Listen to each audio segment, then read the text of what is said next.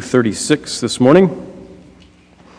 It's 4th of July weekend, and Americans are celebrating our freedom as a nation, commemorating the time when the colonies cast off the yoke of the oppressors and declared the independence of the United States of America from the tyranny of British rule. And if you watch much public television, you'll see that the BBC is on quite a bit, and it seems like there's a lot of people interested in British drama. You might get the idea that Americans might regret the decision to part ways with the British. But no, King George III was not a nice man. He was a despot, and Americans wanted their freedom. And we were able to justify going to war over it. And countless such coups and rebellions and revolutions have taken place throughout history, freedom fighters seeking independence and the ability to be self-governed as a nation. Cicero was a Roman who lived about 100 years before Jesus. He asked the question, what is freedom? What is freedom? And he came up with the answer that it's the power to live as one wishes. The power to live as one wishes. That's pretty much our culture's definition of freedom. The power to choose. Autonomy. Self-rule, self-determination. I'm the master of my fate. I'm the captain of my soul, Henley said in his poem Invictus. We can't wait to turn 16 and get the sense of freedom that comes from getting the keys to our own car, the sense of freedom that driving brings. Maybe a simple thing, but there's freedom in that. Or to graduate and get out of the house and away from parental authority. Maybe that's not your experience, but it is the experience of a lot of people.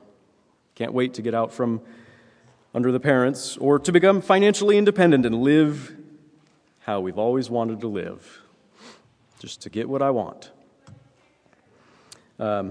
Whether on a national level or a social, cultural level, think of the sexual revolution of the 60s and since then, or an individual level. We want independence. That's pretty high on our list of priorities, maybe the number one priority, especially for Americans.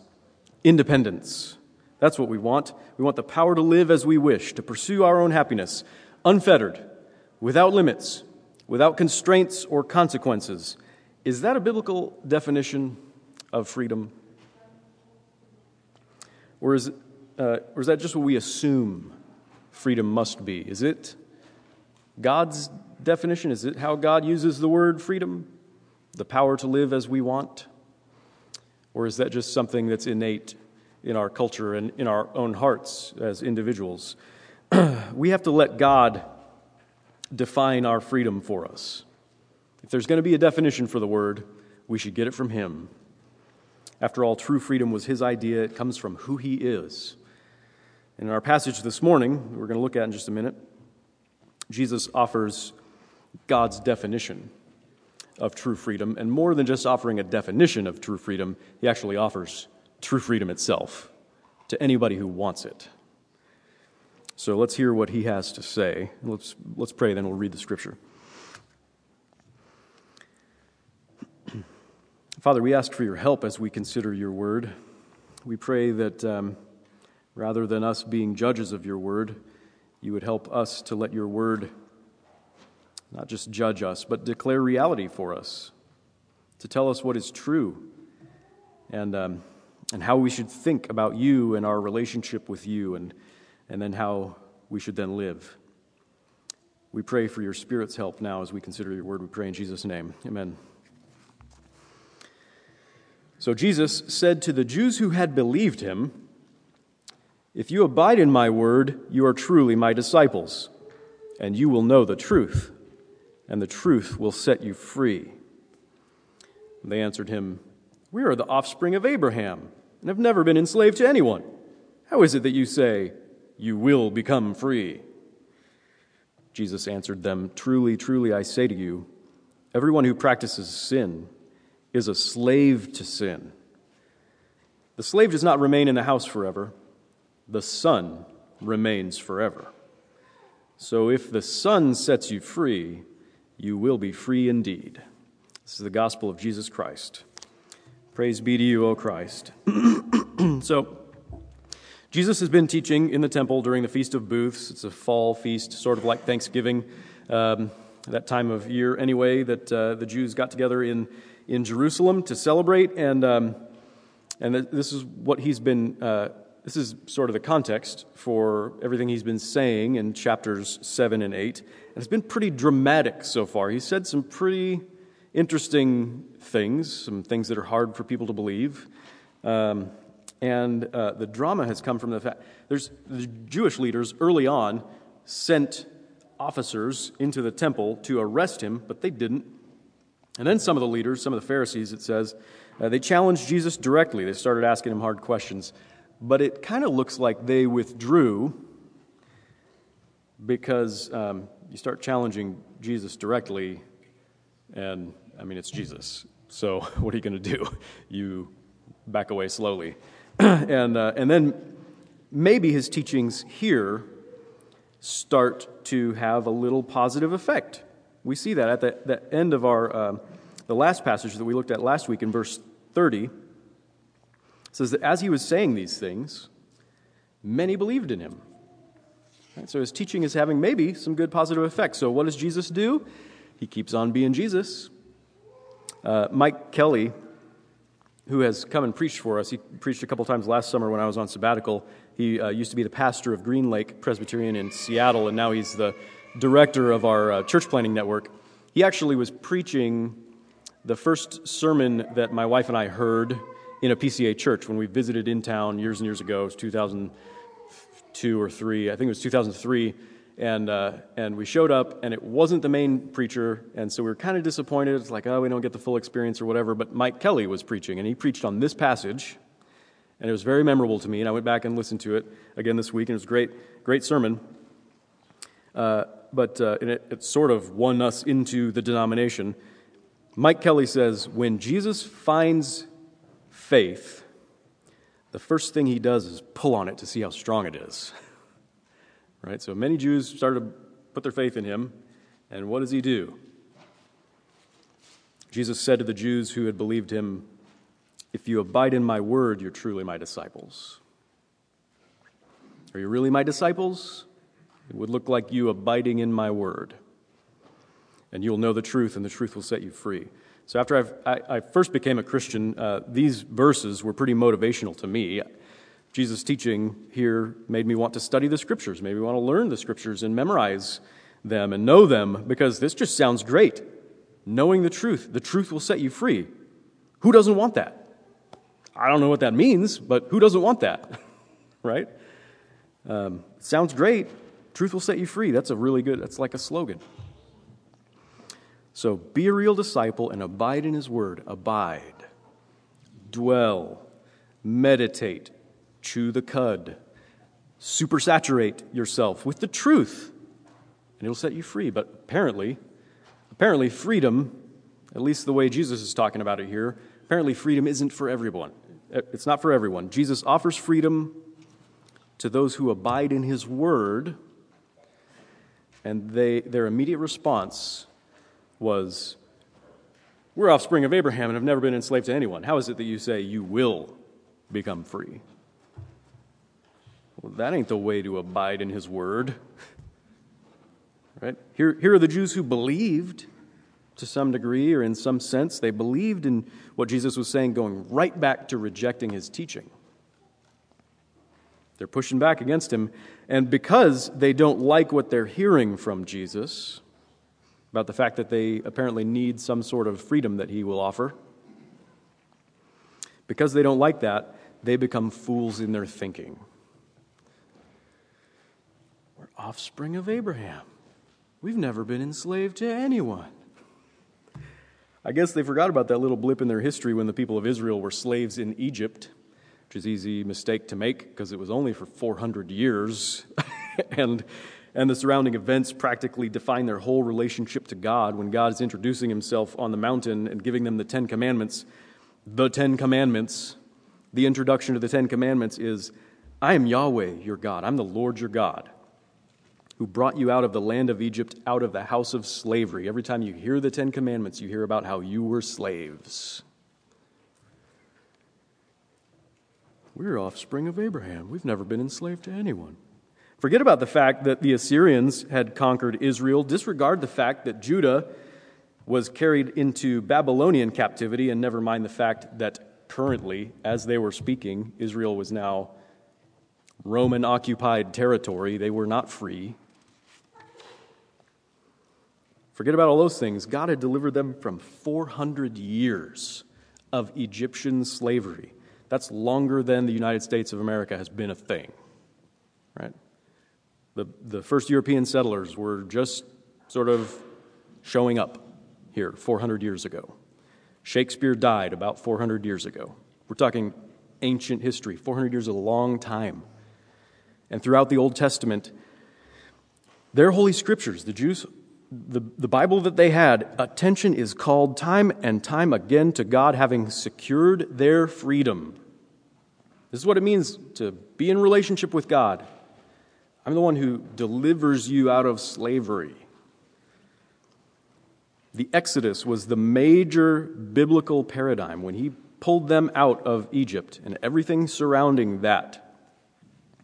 All the events surrounding that time, which you can read about in the book of Exodus, it was the major biblical paradigm for salvation throughout Israel's history, being delivered from Egyptian slavery by the one true God.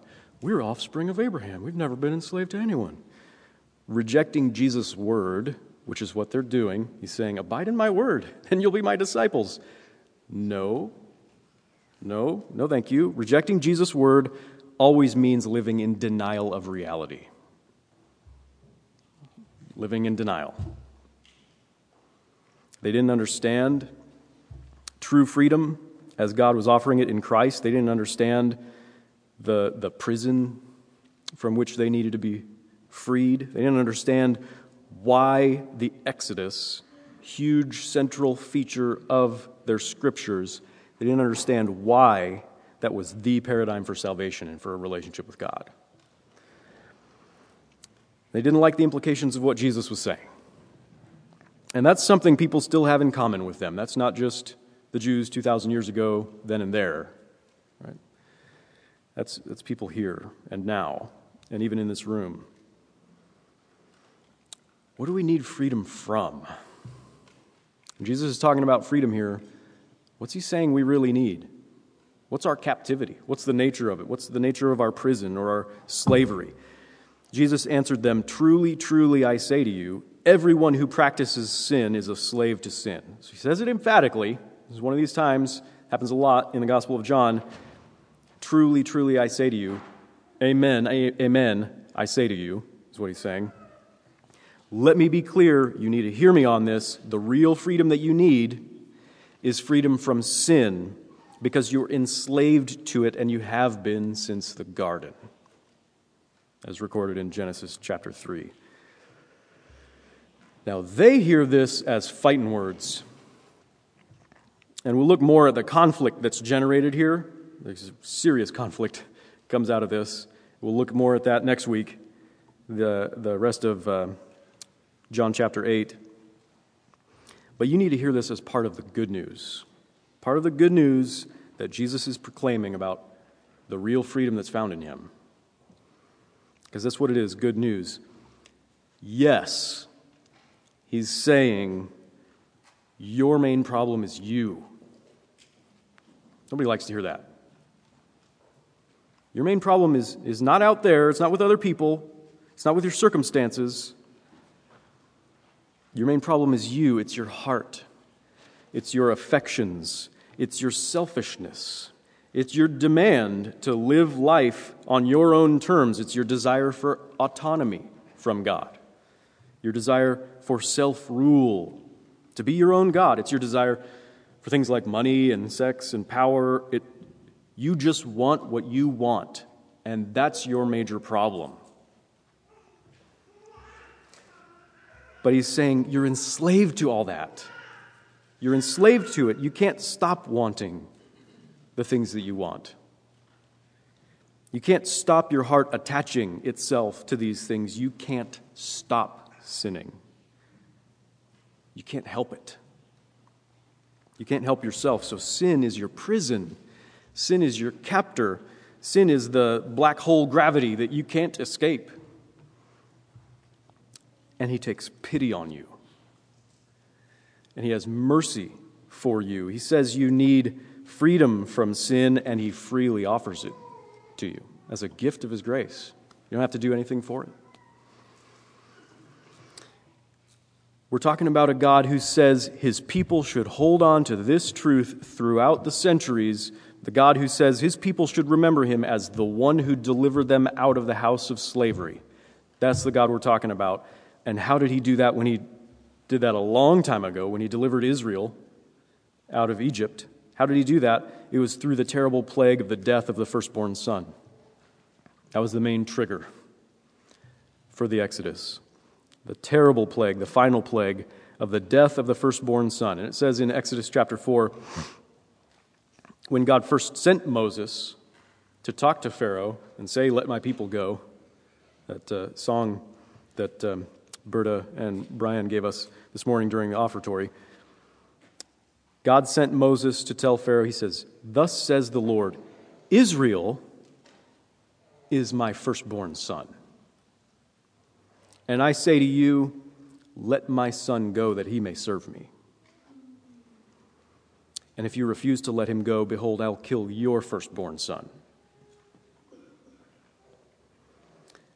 So through the death of the firstborn sons, the slave people, whom God had declared to be his own firstborn son, they'd be set free. And it's a stark picture. It's a hard picture of God's provision of the real freedom that we need. If the Son sets you free, you will be free indeed. When the Son sets you free, and we're talking about Jesus, we're talking about the Son of God come in human flesh. When the Son sets you free, you will no longer be a slave to sin. That's what Jesus is saying. You'll no longer be a slave to sin. There are a lot of bumper stickers that will remind you that freedom is costly. The true freedom that Jesus gives would come at the highest cost. It would come at the cost of his life. Just as it cost the lives so long ago of the Egyptian firstborn sons to set Israel free, it comes at a high price. But the Son's freedom is freedom indeed. It's true freedom. And this is what that means. This is what it ultimately means. Verse 35 of our text. The slave doesn't remain in the house forever. The Son remains forever. So when the Son sets you free, you'll no longer be a slave to sin. And that means you will enjoy his very sonship in God's house forever. You will be a son in God's house. Just as Jesus Christ is the Son, you will be also the Son in God's own house forever. Why would anyone want to be free from sin? You've got to ask that question of yourself. If you're a Christian, if you're not a Christian, doesn't matter who you are, you should ask this question. Why would you want to be free from sin? Freedom from sin means that our connection to God is reestablished. Communion with God is sort of the antithesis to sin. Right? I read this article a few years ago. It's a sort of a scientific study about addictions. Addictions are they're enslaving. We can't stop them. There's something in us, even biologically, physiologically, that gets rewired with addictions. And they were talking about freedom from addiction. They were talking about, the alternative to being addicted. And they said that the opposite of addiction is not sobriety.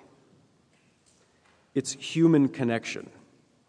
It's relationship. It's what addicts really are looking for, is a connection. And when you break the addiction, it has to be accompanied by a reconnection, the reestablishment of human connection in terms of this article and the scientific research done that says that's what's necessary if you're going to be freed from sin and from addiction.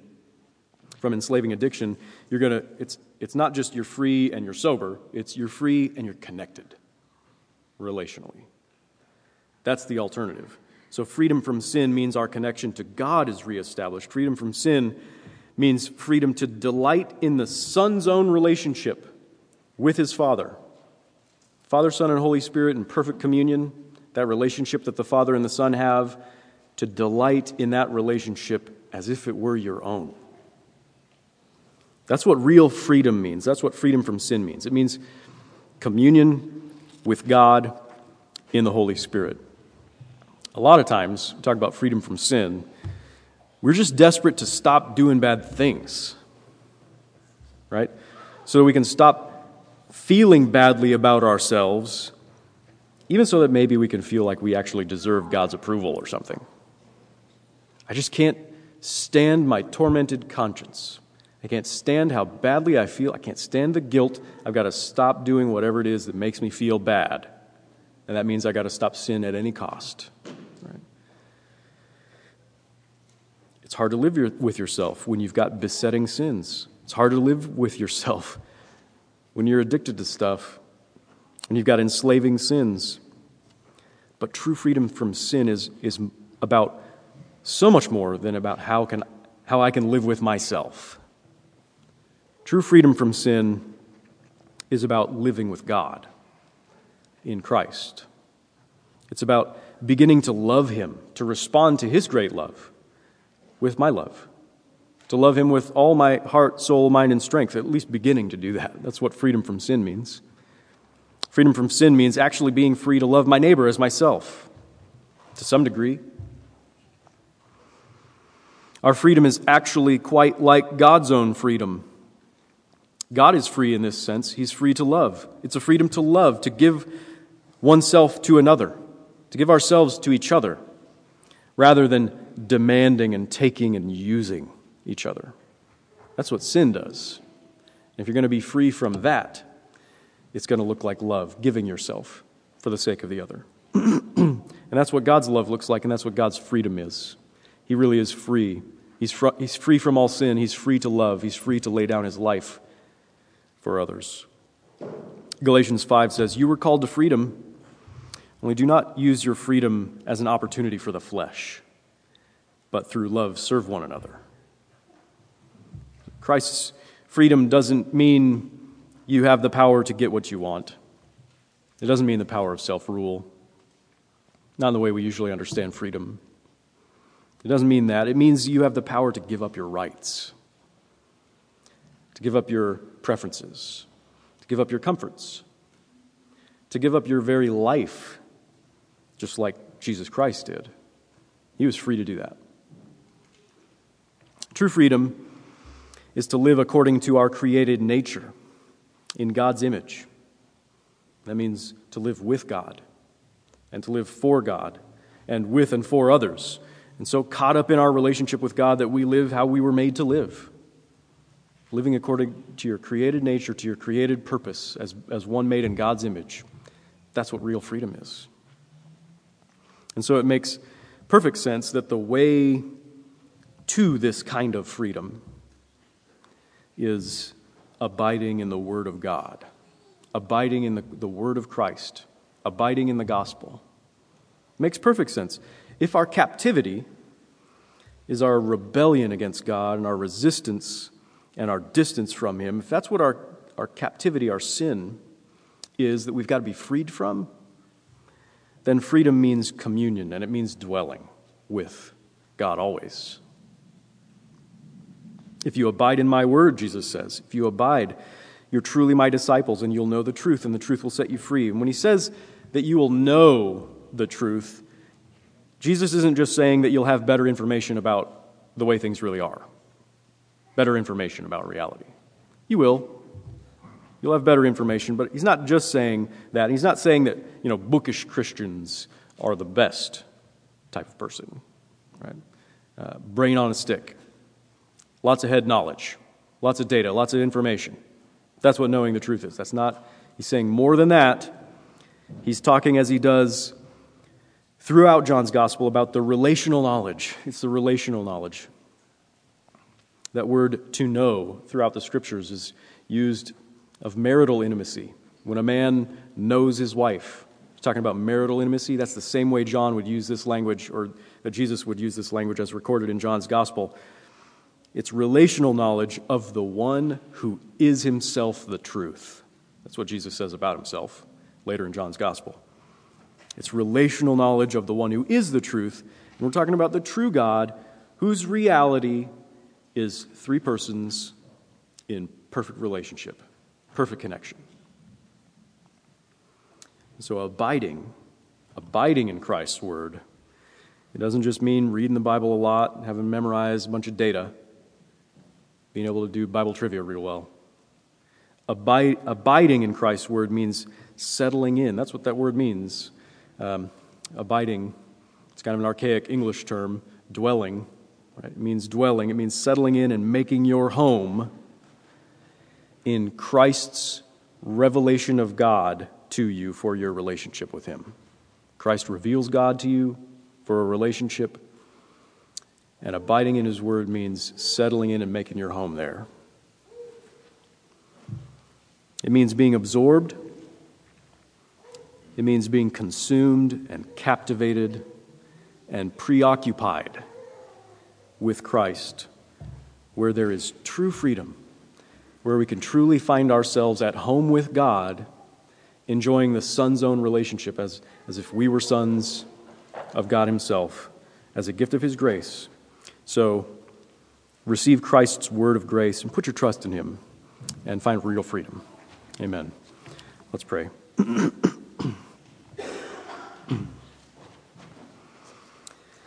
Father, we thank you that you've spoken this word into the world and in our hearing and into our very hearts by your Holy Spirit.